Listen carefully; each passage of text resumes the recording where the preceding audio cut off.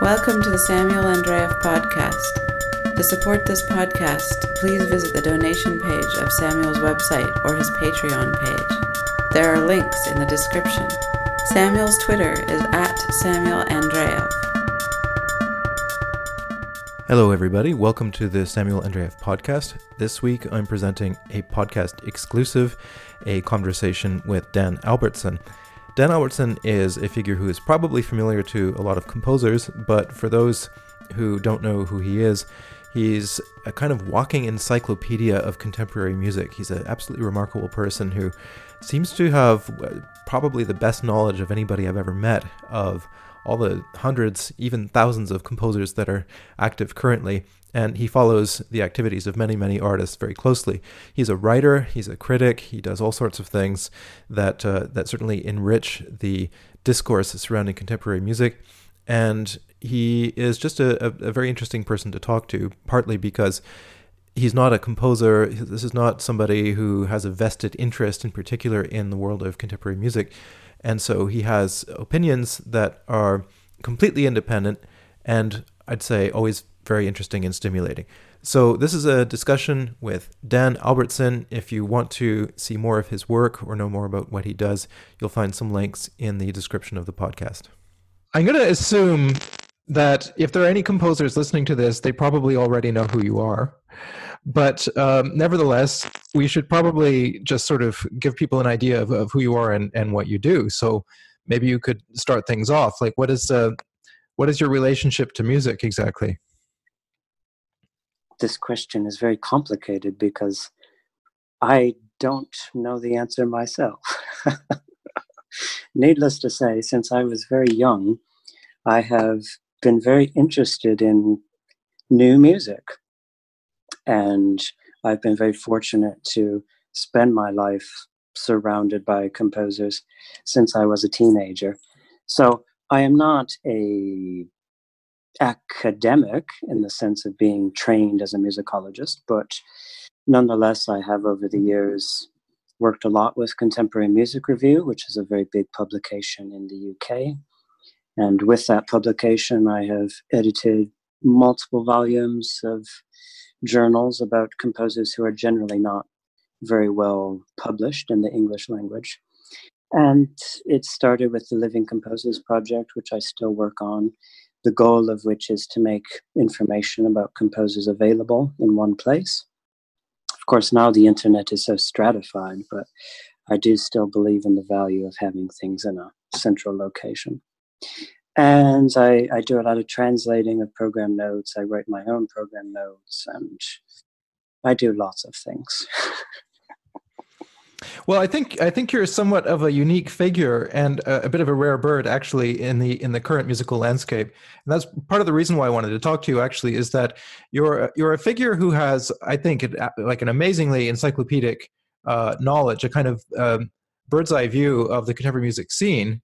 And that's partly by virtue of the fact that you seem to have like very, very Catholic tastes, or at least you're willing to listen to anything once and give the composer the benefit of the doubt, and then you'll see, without any ideological filtering that would cause you to have a sort of a preordained judgment on this or that work. And that's actually an amazingly rare thing in the world of contemporary music. But so you're not a composer, but you are very involved in this world, but in a way where you don't really have a vested interest in promoting this or that viewpoint. And I think that puts you in a very interesting position. There are a few people like that. I think of Paul Griffiths, for example, who fills that role to some extent, but there aren't that many people like that. So maybe you could talk a little bit about that, because I'm curious as to how you go from sort of being passionate about music to wanting to investigate it in that much depth, and just how you came to start writing. Well, I think it all starts with curiosity. I've always been a very curious person. When I first heard a piece of new music, it was a piece by Berio. I don't know if it was the Sinfonia or maybe a different piece by him, but in any case, I was flabbergasted at the idea that a composer could be alive in the first place, because I assumed that they were all dead. And that's where it started. And ever since then, I've been curious about the big figures, but also the arcana, the esoteric figures, both in history and now. I started writing about it when I was in high school, and people did not know how young I was. I submitted some things and they were published. And when I did my first contemporary music review as an editor, I believe I was 19 years old, maybe 20.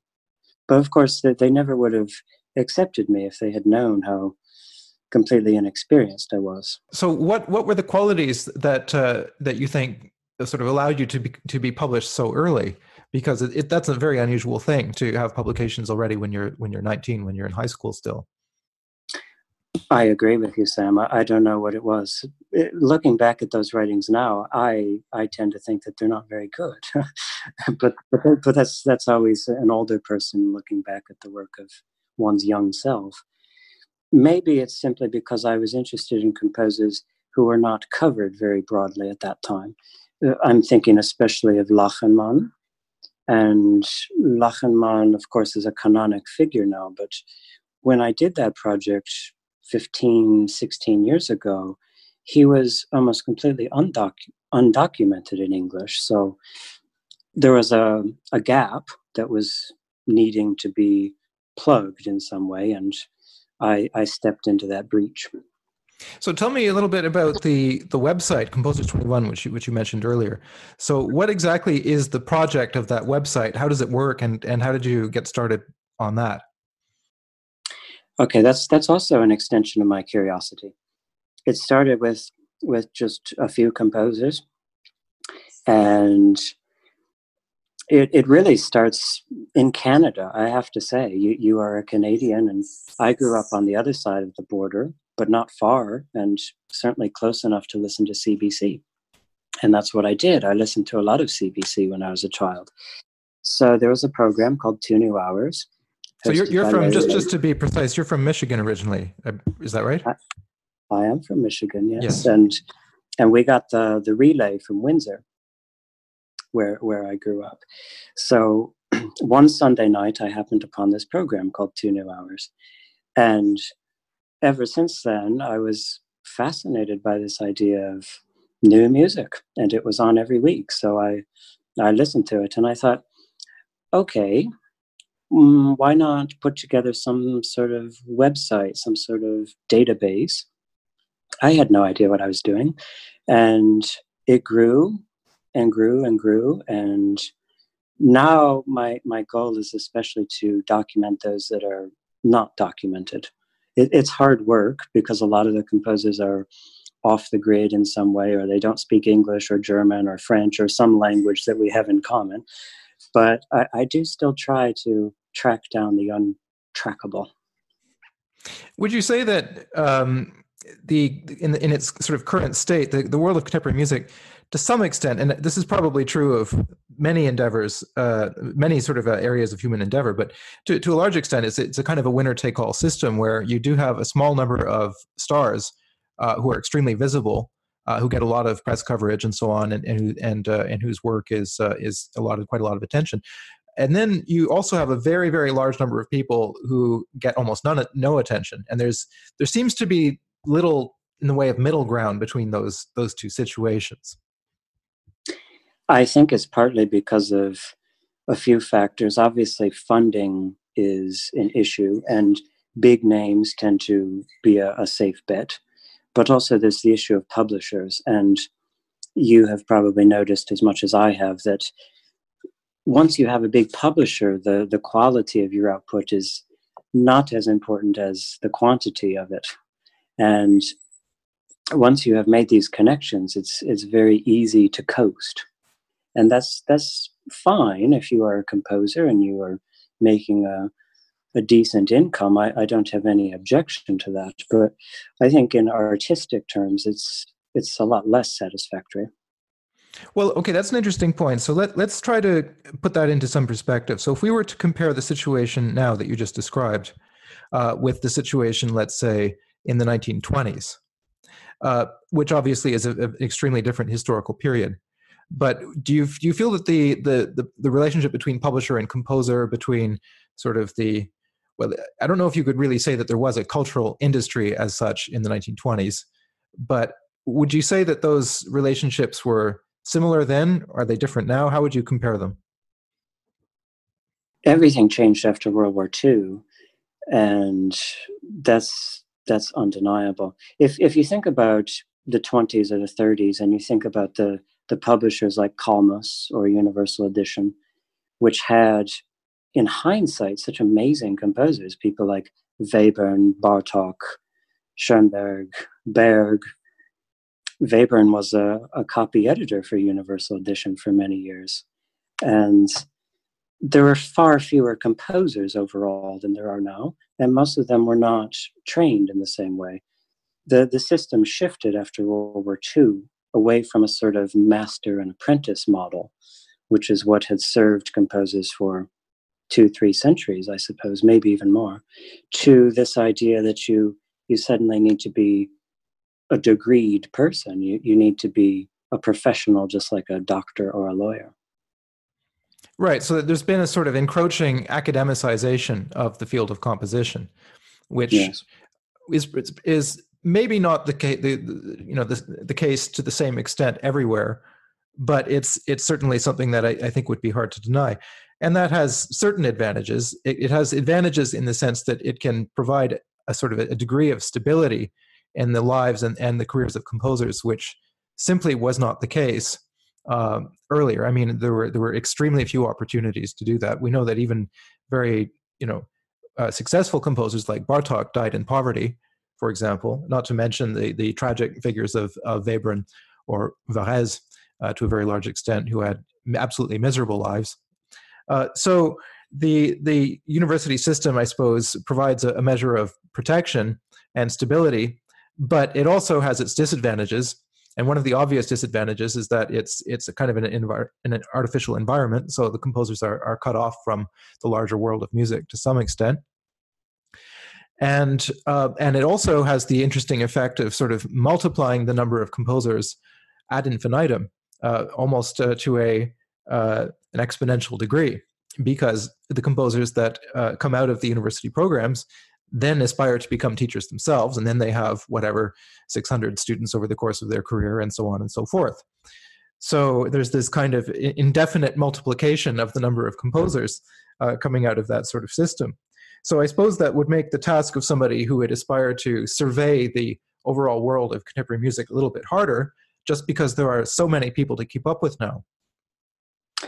Absolutely. I can give you a statistic, which is that the Living Composers Project currently lists almost 4,600 composers, and I could very easily double that number, I'm sure, if I was really, really diligent.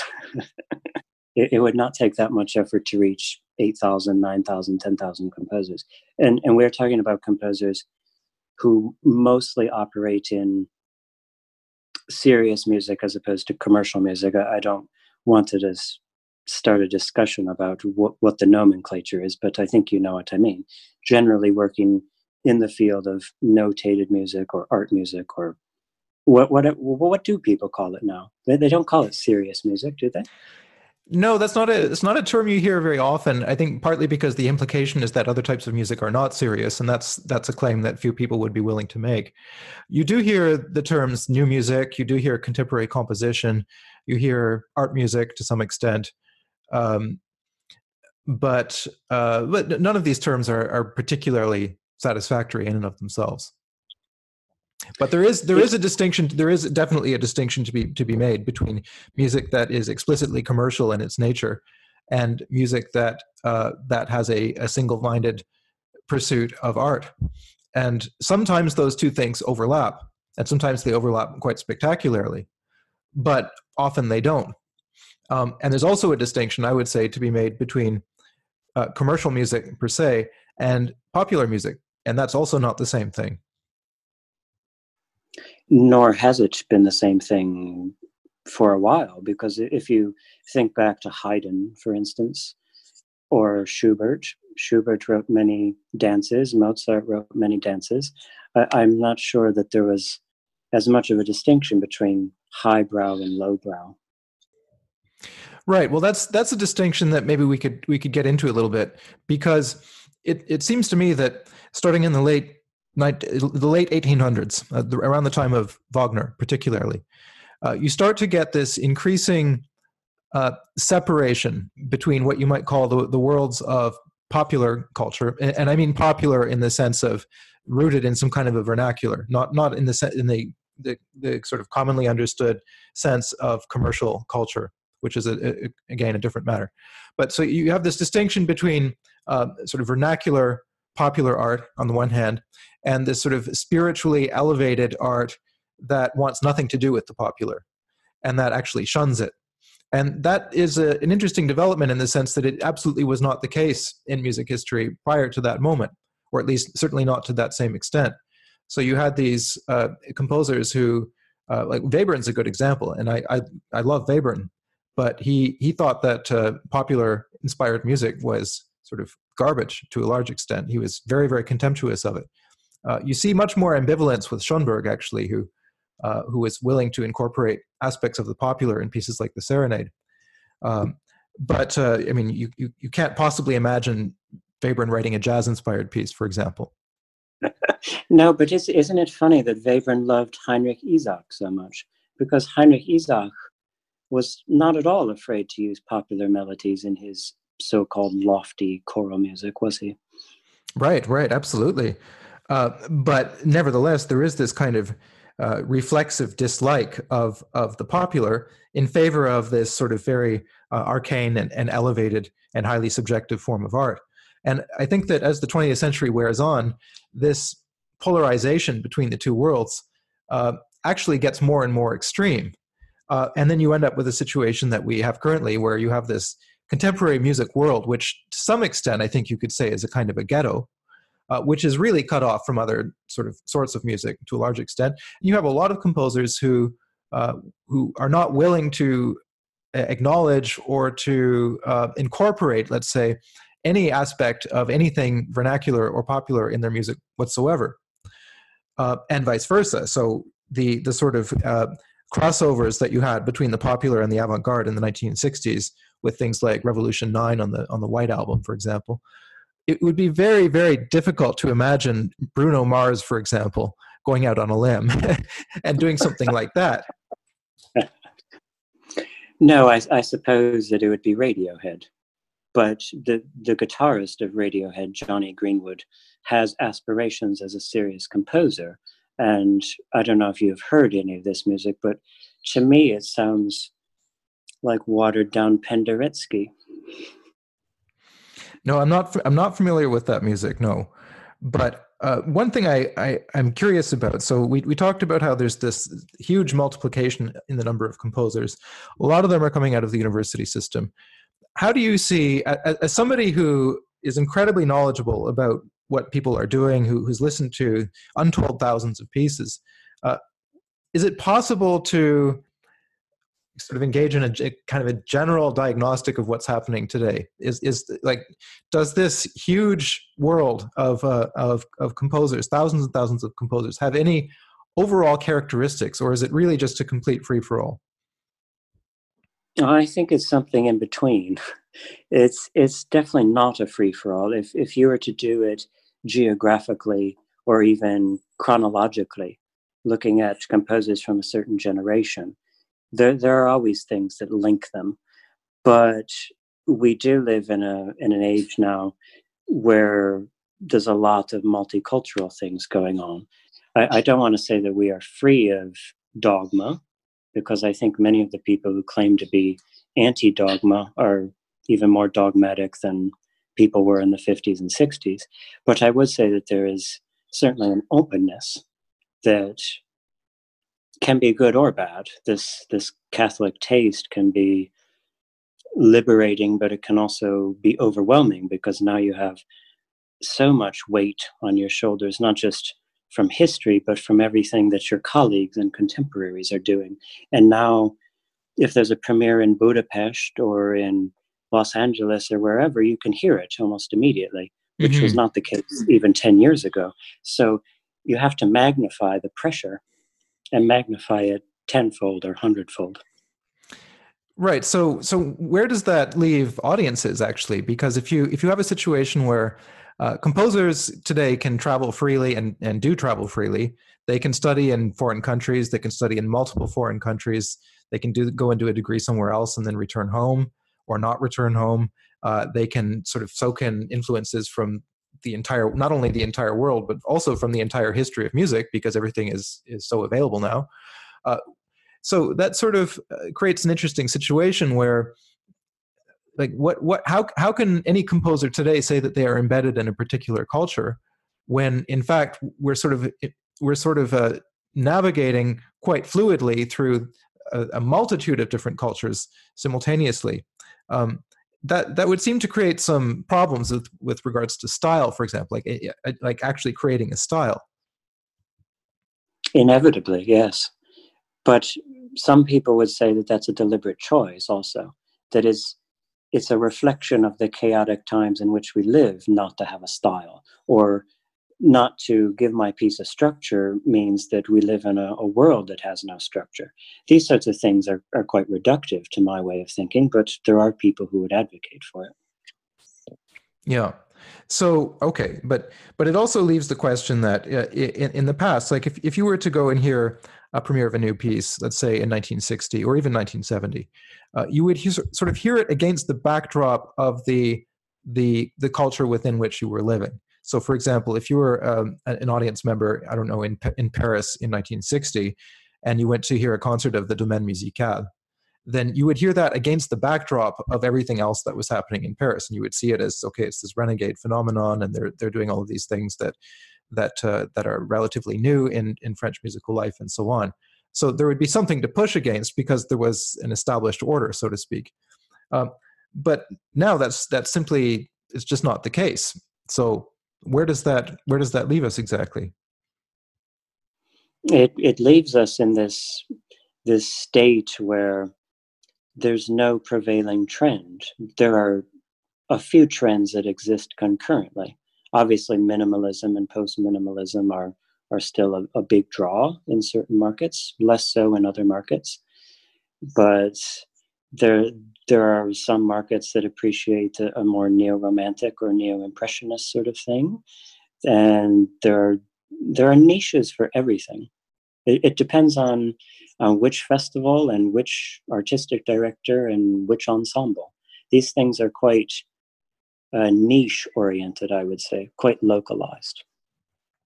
So what would be your point of view on the question of the composer who says, you know, the festivals, the ensembles, the orchestras, and so on represent a certain form of a market, and you can either willingly go with that market and produce products that more or less cohere with what those institutions are doing, or you could say, well, I'm going to completely ignore the sort of market pressures and produce my own work, with the risk that you'll be in a complete vacuum. Yes, but I'm afraid that most composers would not have the luxury to say no. And if you accept a commission from a certain group or a certain director, a certain festival, whatever, and you try to swim against the aesthetic currents, you will probably not be invited back. So you do so at your own peril. And most composers would much rather toe the line, I think. So is there any genuine risk-taking then in contemporary music in that sense? What would it be? What would that be? Because you talked about Lachenmann at the outset, and it would be hard to argue that Lachenmann was averse to risk when he was starting his career, because although he's obviously a venerated figure now, he certainly wasn't in the 1960s. And if anything, there was an enormous amount of resistance to what he was trying to do. So you can speak of somebody who is actually taking real risks. But what about today? I don't honestly hear this sense of risk-taking in most of the music that is broadcast and circulated and commissioned. It's possible to find it if you really go seek it out. I know some composers in South America, for instance, who are doing things that are completely beyond the scope of what contemporary music is seen as in the West. They are building their own instruments. They have compiled an orchestra based on indigenous instruments, and they have their own notation for these instruments. The sound is like nothing else. but who knows about these composers and these ensembles? They have no international circulation. I'd be curious to have But some that's names. but that's risk taking for you. Yes, Yeah. they're mostly from Argentina. But the figurehead, in fact, is a Bolivian named Sergio Prudencio, and he has disciples and collaborators in Argentina, and they also like electronic things that mix with these indigenous instruments. So it's a sort of third world revolution. That's very interesting. Well, we'll have to keep an eye on that, because one of the things that implies is that genuine risk taking, to some extent, would be contingent on a composer's or an artist's willingness to produce work outside of the current new music infrastructure. Because it seems like once you voluntarily participate in that infrastructure, which is understandable, obviously, because you don't want to have to put together your own ensemble. You don't want to have to find your own, start your own publishing company and start your own sort of system of diffusion of music. Like, you don't want to have to do everything from scratch. But at the same time, if you do participate in that system, then there's an obvious trade-off in terms of what's going to be expected of you and how you're going to respond to that. But maybe the risk-taking approach would be to sort of operate outside of that and to actually create not only the work but also the conditions for the work to be heard. Which is more difficult to do if you consider that an ensemble is usually 10 or 15 players. If you write a piece for sinfonietta, however you define a sinfonietta, you know more or less what you will get. You do not expect to go to a concert and hear 6 flutes and 6 tubas, right? But what if somebody does want to write a piece for 6 flutes and 6 tubas? How would this person go about doing it? Who would commission the piece? Who would finance the piece? How would you even get 6 tubas on a stage? It's not a practical thing, and composers have to be practical. Sadly, they do have to be practical. There's the interesting counterexample of Boulez. Like the interesting thing about Boulez's work is that a great deal of it is sort of bizarrely impractical, in the sense that he was forever writing for these completely insane ensembles that don't exist anywhere else.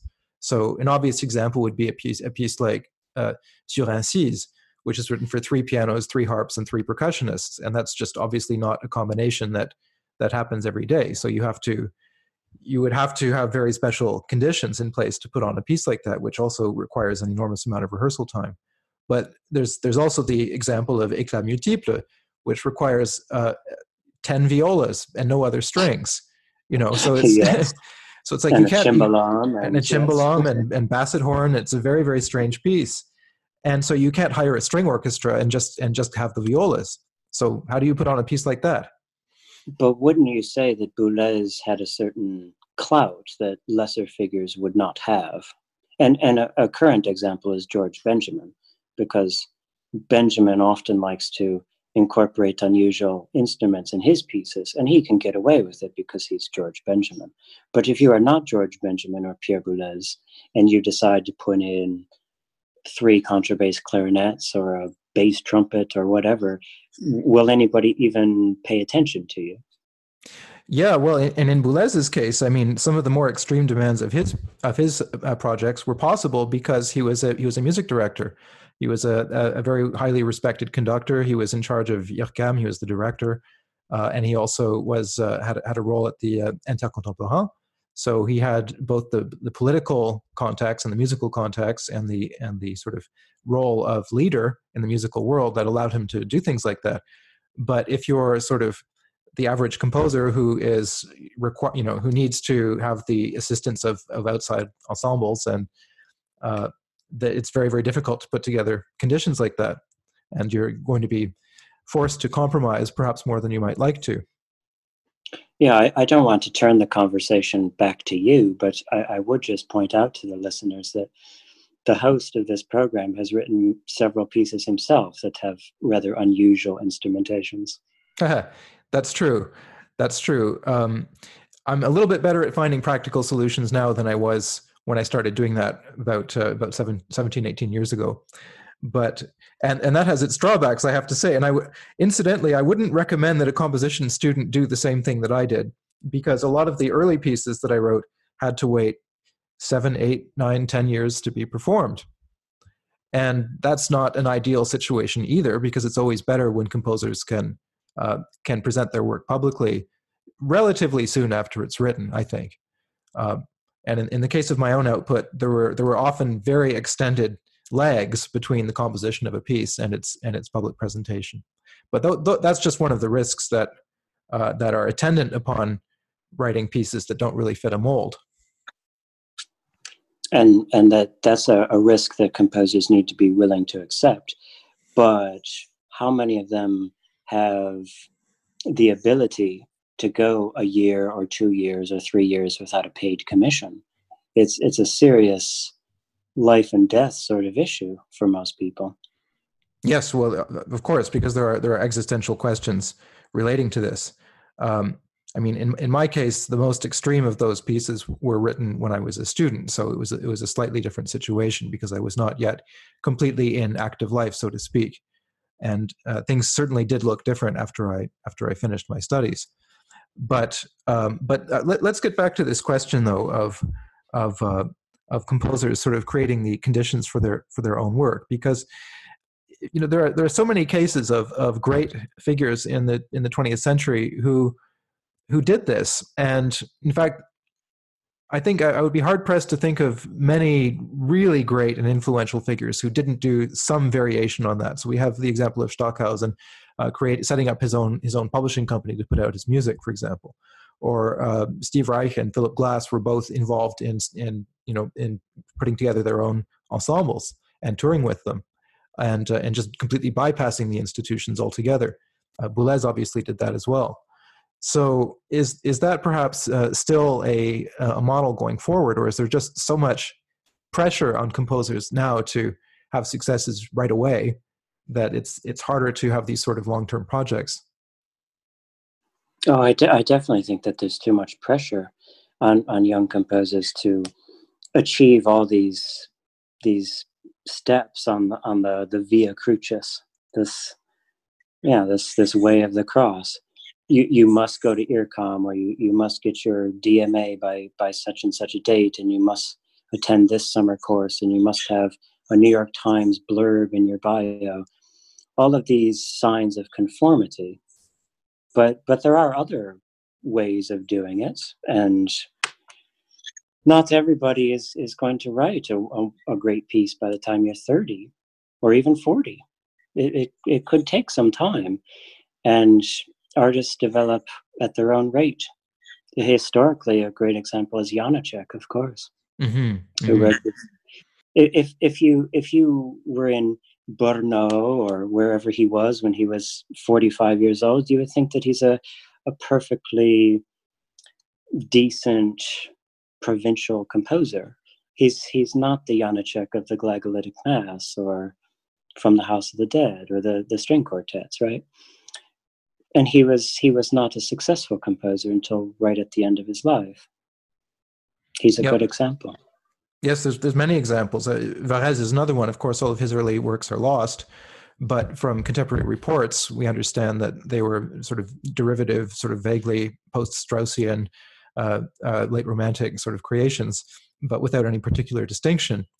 So he had, in a certain sense, the advantage of all of those works being destroyed and sort of leaving no traces except for these perfect works which suddenly started emerging in the 1920s. So he has this catalog which consists only of extremely striking pieces in which there's this immediate artistic personality that's already there.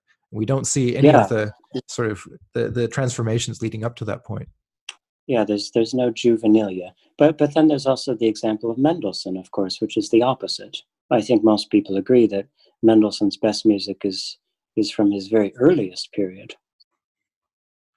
Yes, yeah, and there are other examples of that from the history of music as well. But although it's something that I don't think you see too often these days, just because it takes so long to get attention as a composer, generally speaking.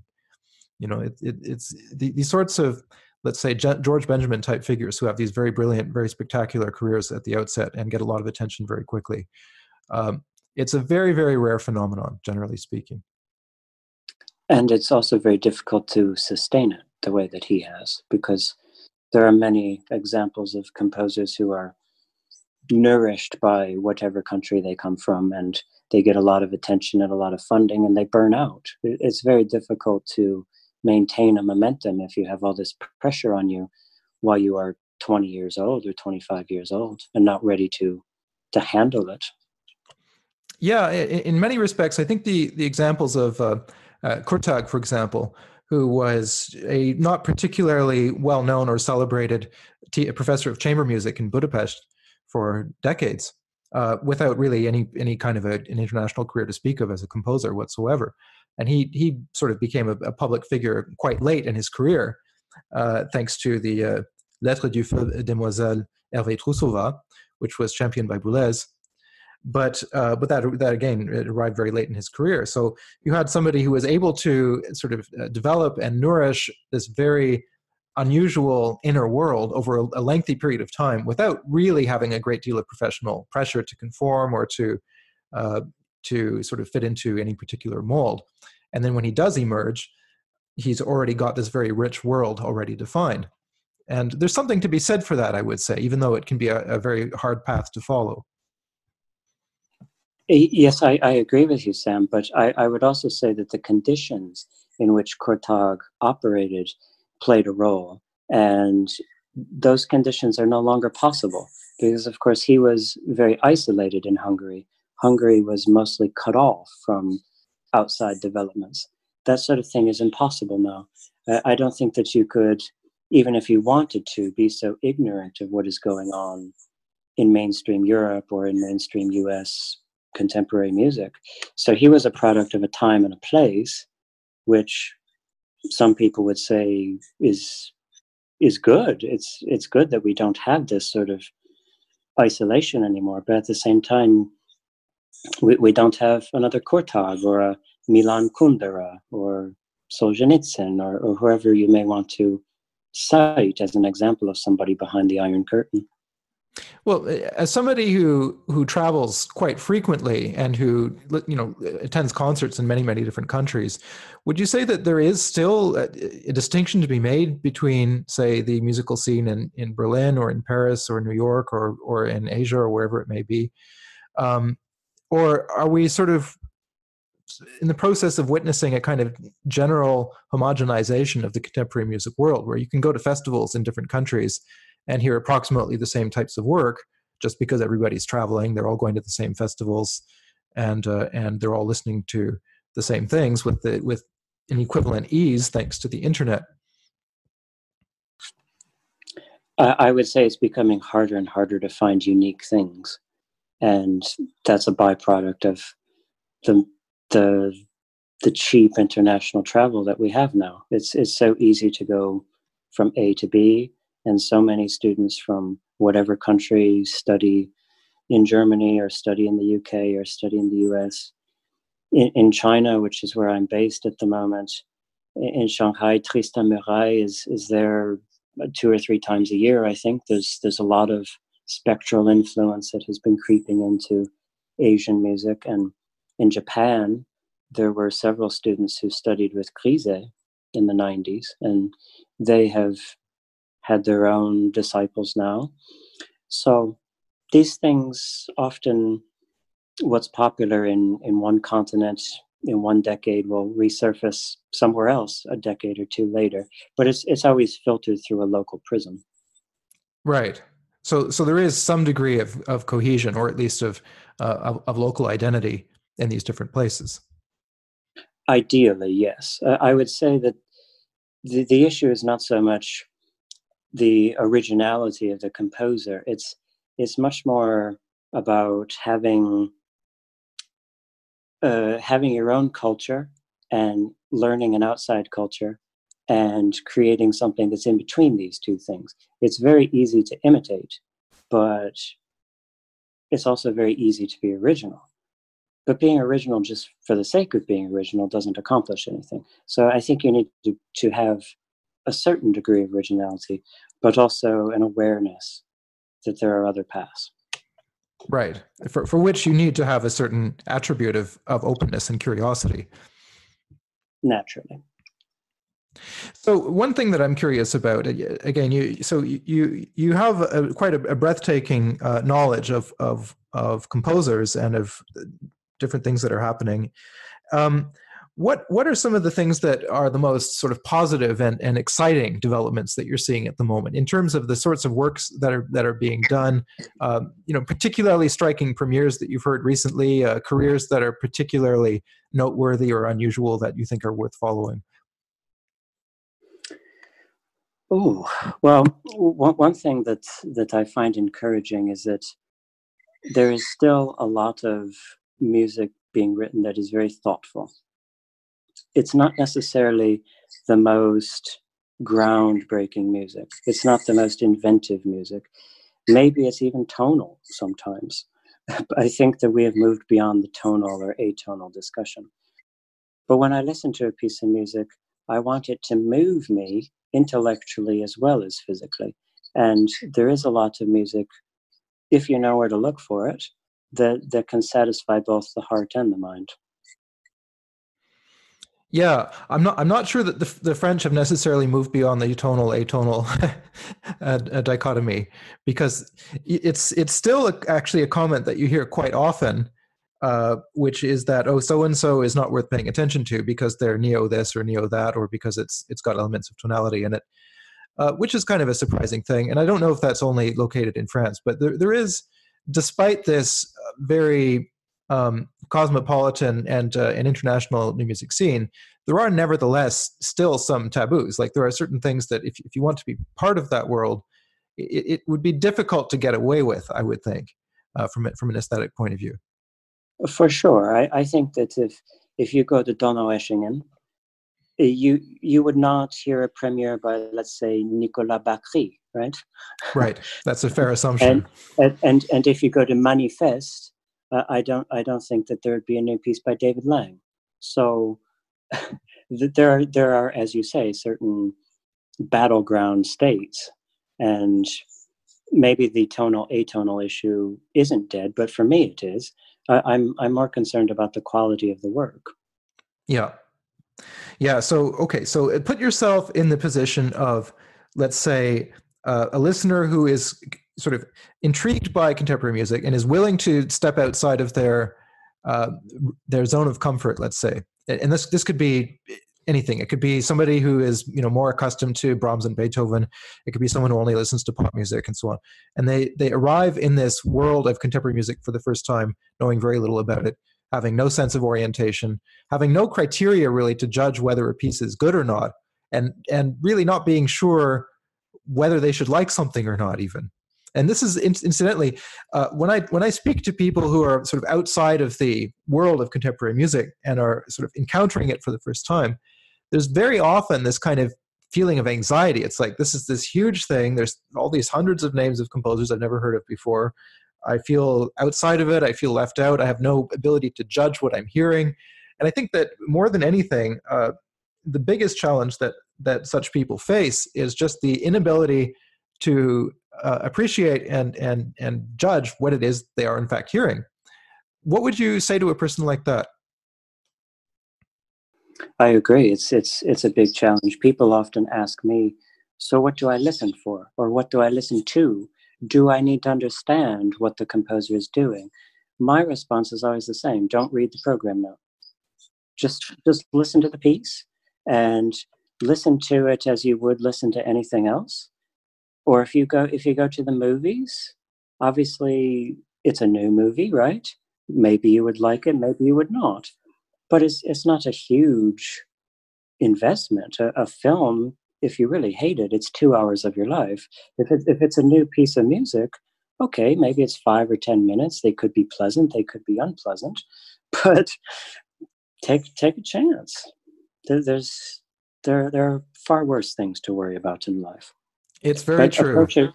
Approach it with an open mind, 2 open ears, an open heart. There's nothing that can't be.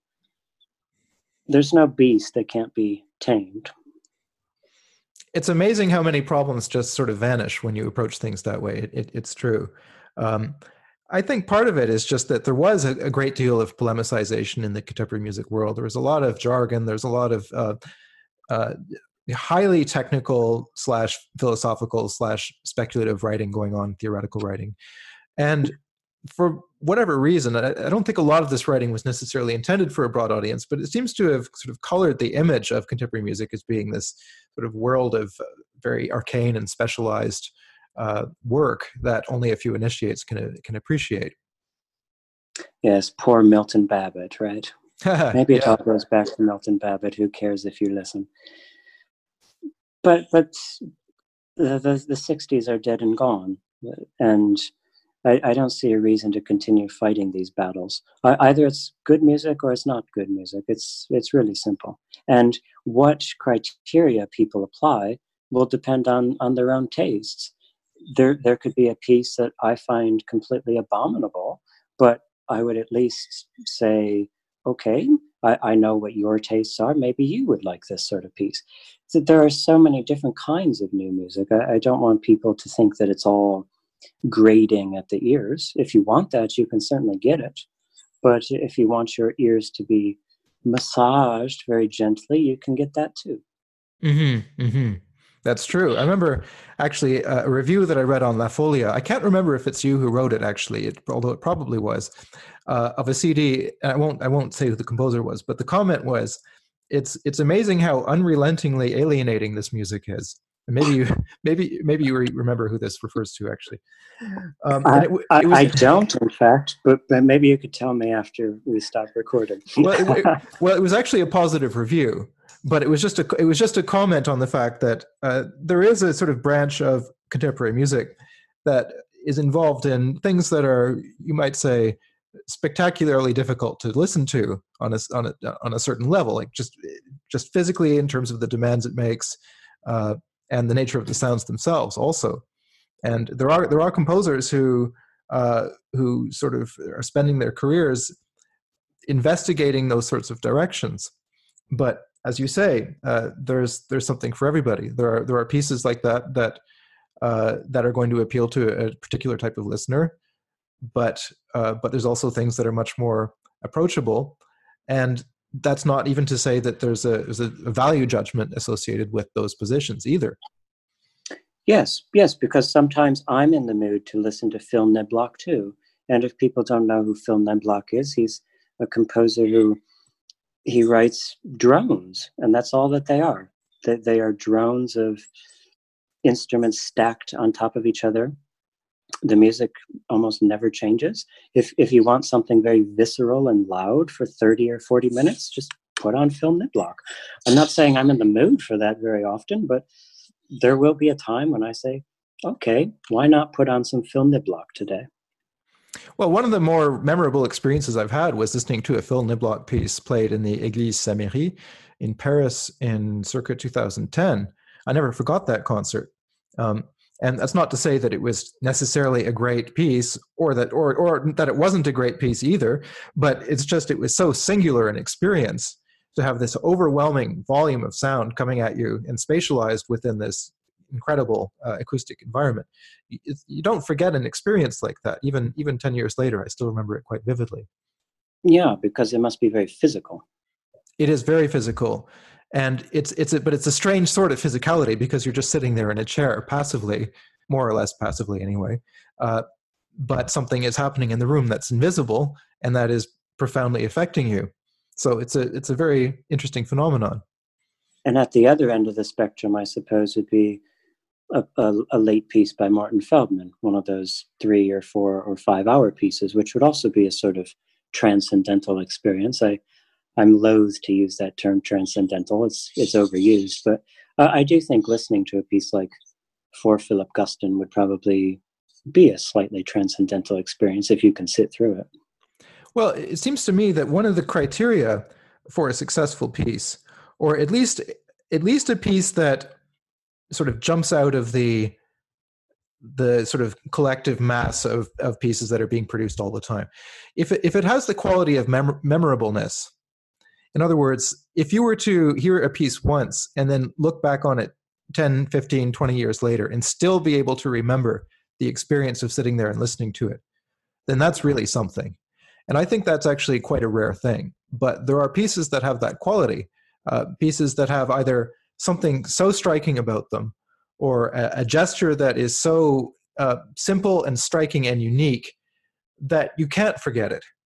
And you compare that to a sort of a more average piece where, you know, you hear it and maybe it's all right and you applaud politely and so on. But if you were asked to recall it 5 years later, you might have completely forgotten that you ever heard it in the first place. And if you did remember anything about it, you'd be very hard pressed to recall any specific details about the piece. For sure. And it's also worth bearing in mind that history has done a lot of sifting for us. So that if you see Beethoven or Brahms on a program, you can more or less assume it will be one of the good bits. It will probably not be the King Stephen Overture or Consecration of the House Overture or one of these lesser Beethoven pieces. And in the case of Brahms, there's a lot of good Brahms that we never hear, but there's also some things that we don't need to hear. Whereas if you are dealing with contemporary music, you don't know whether the composer is going to give us Beethoven's Fifth Symphony or Beethoven Christ on the Mount of Olives. You don't really know what you're going to get, but that's part of the excitement of it.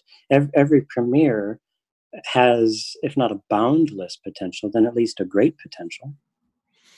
Absolutely.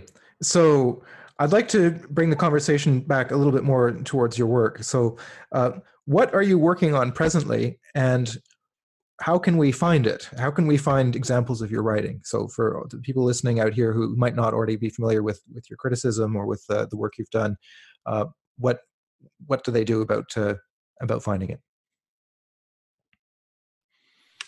I do not have a journal with Contemporary Music Review at the moment, but I always recommend Contemporary Music Review. There are many good things to read there. I sometimes write slightly polemical things for La Folia. There was one about American music that got me in some trouble recently. But a lot of my writing recently has been for German publications. So unless people read German, I'm afraid that it's not going to work. I've written for Musiktexte recently, and I've been doing encyclopedic things for Komponisten der Gegenwart. Okay. Well, what do you think the role of the contemporary music critic should be exactly? Because the sort of role of the newspaper critic has disappeared. Essentially, there's only a handful of papers that still have them in North America, and there's a few of them in Europe, but it's becoming increasingly rare. So what sort of role should the music critic have? Is it about explaining art to the public? Is it about drawing attention to things, or is it something else entirely? How would you characterize it? Well, I can't say that music criticism is an essential thing. What I try to do is something a bit beyond music criticism. It's putting music of our time in a context, which is to say that all music comes from somewhere. It's not created in a vacuum. So I think that the role of the music critic, at least in terms of newspapers or journals, that's a product of a time when going to a concert was a significant thing. Now concerts are so ubiquitous that it's very difficult for a critic, even if he wanted to attend everything that's going on. So I'm much more interested in giving overviews than just reviewing a single concert or a single CD, trying to see a panorama of what's going on. So what's next for you? What are you working on at the moment, and what would you like to do in the future? Well, I'm currently digging into more Asian composers because I'm based in Asia at the moment, and there are many composers that I would want to discuss at some point. I'm just not sure what the appropriate platform is. What I do with the Living Composers Project is a purely objective thing. There is no criticism intended or implied. It's it's an objective, encyclopedic type of thing. But in my other writing, I'm willing to express opinions, but I don't have a regular platform for that. People write to me all the time, people who follow my YouTube channel or my podcast, asking for recommendations of things that they should listen to or that they should be paying attention to in the contemporary music world. And the truth is, I'm actually very badly placed to give out recommendations, partly because I'm so absorbed in my own work that it's very difficult for me to follow the production of all the composers out there. So what I'd really be interested in is just hearing your perspective on this, and maybe you could give us some names of composers that you think are particularly worth paying attention to that maybe aren't getting the attention that they deserve. Yeah, it's daunting for me too, because the number of composers that I like to keep up with is already huge, and it seems to be growing exponentially as you discover more composers every year. But to think of major countries and major composers that are totally unknown, we will start close to home. I think in the US, probably the most significant composer in the under 50 age range would be Jeffrey Holmes. Okay. He's a California composer, born and raised. His work is very often microtonal, and he's been heavily influenced by Xenakis, although the music doesn't sound like Xenakis. It also doesn't sound like Harry Parch or that kind of microtonality. It's a very visceral music, which is good. In Canada, since I'm an honorary Canadian and since you're a Canadian, if people don't know R. Murray Schafer, he's obviously the most important Canadian composer. He's a hugely significant figure in many different fields. And he has, I think, 11 string quartets. He has all these operas that are not exactly operas. They are outdoor pieces that have to be staged in very particular setups. He has orchestral music. He has concertos. He's written poetry. He edited a volume about Ezra Pound's music. He's a real Renaissance figure, Murray Schafer. But also in Canada, there's Chris Harman. He's a younger composer, teaches at McGill.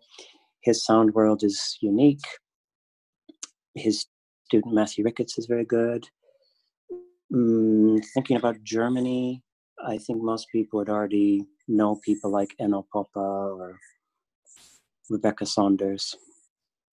But there are others that are worth mentioning. There's Volker Hein, for instance, who's the same generation as Helmut Lachenmann, but his music has never taken off in the same way.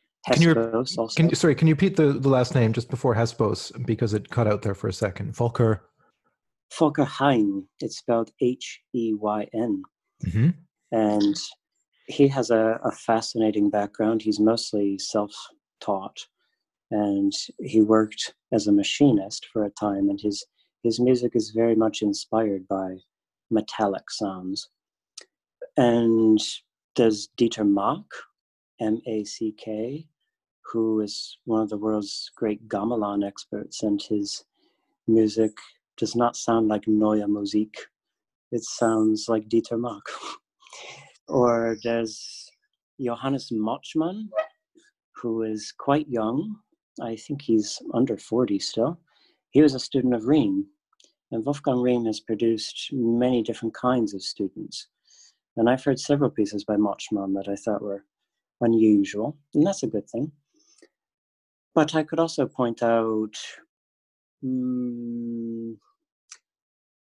let's think, in the UK, maybe people don't know about James Clark, which has an E on the end, or James Dillon. James Dillon is always unpredictable. Or Kenneth Hesketh, who was a disciple of Duthier. Or somebody who just celebrated her 80th birthday, which is Margaret Lucy Wilkins. Totally unknown figure, but her music is often inspired by medieval and Renaissance music, and it's quite striking in terms of sonority.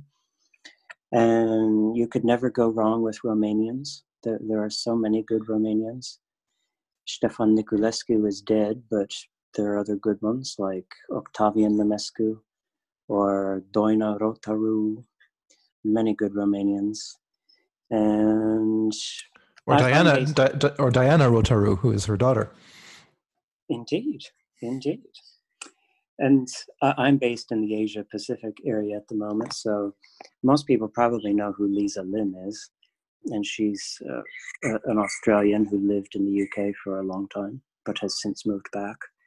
There's Michael Smetanin, who's an Australian composer, whose music was quite striking in the 90s. I don't know if it still is. He was a student of Louis Andriessen. And Joe Kondo. I absolutely adore Joe Kondo, Japanese composer. And in the Philippines, there's Jose Maceda. He is very inspirational to me. His music is not for standard Western formations. It's not for any kind of standard formations. It's the idea of community music making. And that lives on in his student, Jonas Baez, who writes music his own way and often for his own instruments and often with audience participation also. And there are a few Chinese composers that I could mention, like Yao Chen. He studied in the US. Or Jia Guoping, who studied with Lachemann. Or Qin Wenchun. He's had some significant performances in Europe recently, and he was a student of Nikolaus A. Huber. I could also mention in Hong Kong, there are several composers, especially Kai Young Chan, who studied in the US, and I was at a premiere of his tonight. Well, what would be wonderful, actually, if you could write these down and, I mean, or at least some variant of that list, and I'll put it in the description of the podcast, and that way people will be saved from having to hit the pause button and remember all the names. Yes. Oh, yes, I know, because if you give me any more time, I will just keep rambling and rambling and rambling. It's much easier to put it on a list, also because so many of the names are strange, and if you just say the names, you will be frustrated trying to spell the damn thing. So, well, put it in a list. But this is great, and this is the perfect answer to all the people who write asking for recommendations, because I find that your recommendations are always surprising and interesting and stimulating. So, we'll have to put that up for sure. And just as a matter of purely personal chauvinism, what about the music of France? Well, there are certain obvious names which you and I would both know. Maybe you could tell me. I always thought that the great hope of French music was Christophe Bertrand, and that was not to be. And I don't know if there's somebody younger who has filled the place that he could have occupied, nor am I sure that the generation older than him has anybody that hasn't mellowed. I think if you listen to early Du Pépin, for instance, there are some wonderful things. Or if you listen to an older generation, Claude Balif maybe, or Boucourechtliev, or Gilbert Ami, those sorts of people, there are some wonderful things. But who aged 40, 50, 60 in France? Pesson writes wonderful music. Dufour has continued to evolve as a composer and to produce interesting and surprising new works, certainly. His music is not so easy to access. You know that if you listen to a piece by Hugues Dufour, you need to give yourself 30 or 35 or 40 minutes. He likes very large orchestral canvases. There Yes. are often a lot of great things in there, but you need to be in the right mood for it. That's for sure. It's true. And those pieces also benefit greatly from live performances as opposed to CDs. And actually, that comes back to a conversation I had with a composer just the other day, where we were talking about the Elliott Carter Third String Quartet. And he pointed out that one of the reasons why a lot of people don't like that piece and why it's had actually not an optimal reception, you might say, is simply due to the fact that it doesn't work on CD. Like, not everything is made to be recorded and listened to on headphones or on a hi-fi. And that's an example where the piece actually only really works if you hear it the way it's intended to be played, which is with two string instruments on opposite ends of the stage, spatially separated from each other, so that you can sort of very clearly hear the spatial separation and the sense of transparency. And it works if it's presented that way. But if you hear it as it's usually presented on a CD, which is how the vast majority of people would encounter that piece, it completely distorts the effect. So. Yes, and it's not any different than Gabriele. If you really want to hear Gabriele, I suppose you need to go to San Marco and listen to it that way. Yes, absolutely. But as regards French music in general, I would absolutely agree that I think people should listen to Christophe Bertrand, who is a composer from Strasbourg. That's the city that I live in. And he was, you're not the only person I've heard say that he was, for many people, the great hope of the next generation of French composers. And I sadly have to say was, because he died quite young. But nevertheless, he left behind a body of work that is well worth investigating. I mean, it has all of the qualities and the defects of very young composers. But the best of the works are incredibly striking. There's a piece called Satka, for example, which I think is a remarkable work. There's a double concerto also, which I actually heard performed at its premiere in Strasbourg. And I did briefly meet Christophe Bertrand on that occasion. That's the piece called Vertigo, right? Yes, exactly. Yeah, that's the piece. And he is a remarkable composer doing things that I think are really unique. I mean, he had an approach to sound and to speed and to this virtuosity of figuration and patterns that is a completely eccentric position to take with regards to contemporary music. It's not something that you see very much of. Like, you have to imagine, I can't even imagine how to describe the music exactly, but it's got this sort of obsessive, febrile, incredibly rapid, dense quality to it that can be tremendously exciting to listen to. We mentioned Hugues Dufour. Betsy Jolas is a figure that should be, she is actually widely known. This is not an unknown composer by any stretch of the imagination, but if there's anybody out there listening to this who hasn't encountered the work of Betsy Jolas,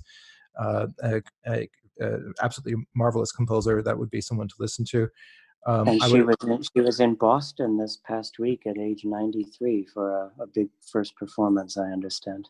That's right. Absolutely. She just got back. And then there's Alain Gaussin, who is, I think, quite a remarkable and very individual French composer whom I like very much. He was actually a teacher of mine, in full disclosure. Yes, he's an amazing composer, somebody who writes very little music, but all of it is of exceptional quality. I think he has maybe 15 or 20 pieces in his catalog, but you cannot find a dud in there. Yes. Yeah. Absolutely. There's Frédéric Durieux, who is also a teacher of mine, who has some very beautiful, very, very beautiful pieces.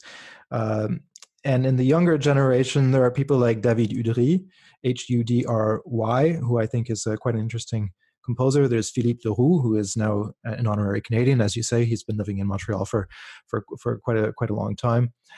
There's Jean-Luc Hervé also, who has some very, very striking work. I could rattle off lots of names, of course, but as we're just talking about this, it just strikes me there are so many interesting artists out there producing work, and perhaps the way to discover them, it's like pulling a thread. It's like you discover one composer, and they'll be attached to another, or connected to another. Then you might investigate their teacher's work and so on, and then that leads to something else, and then it spreads out rhizomatically in all of these different directions.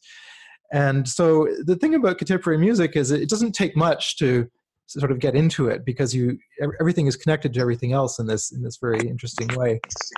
So, and that's exactly how I got started, because I realized that everybody was a student of somebody who was a student of somebody, or maybe you were both a classmate of this teacher at this period of time, and that sort of thing is very interesting. I don't know if he's French or Swiss, but maybe we could mention Brice Posay.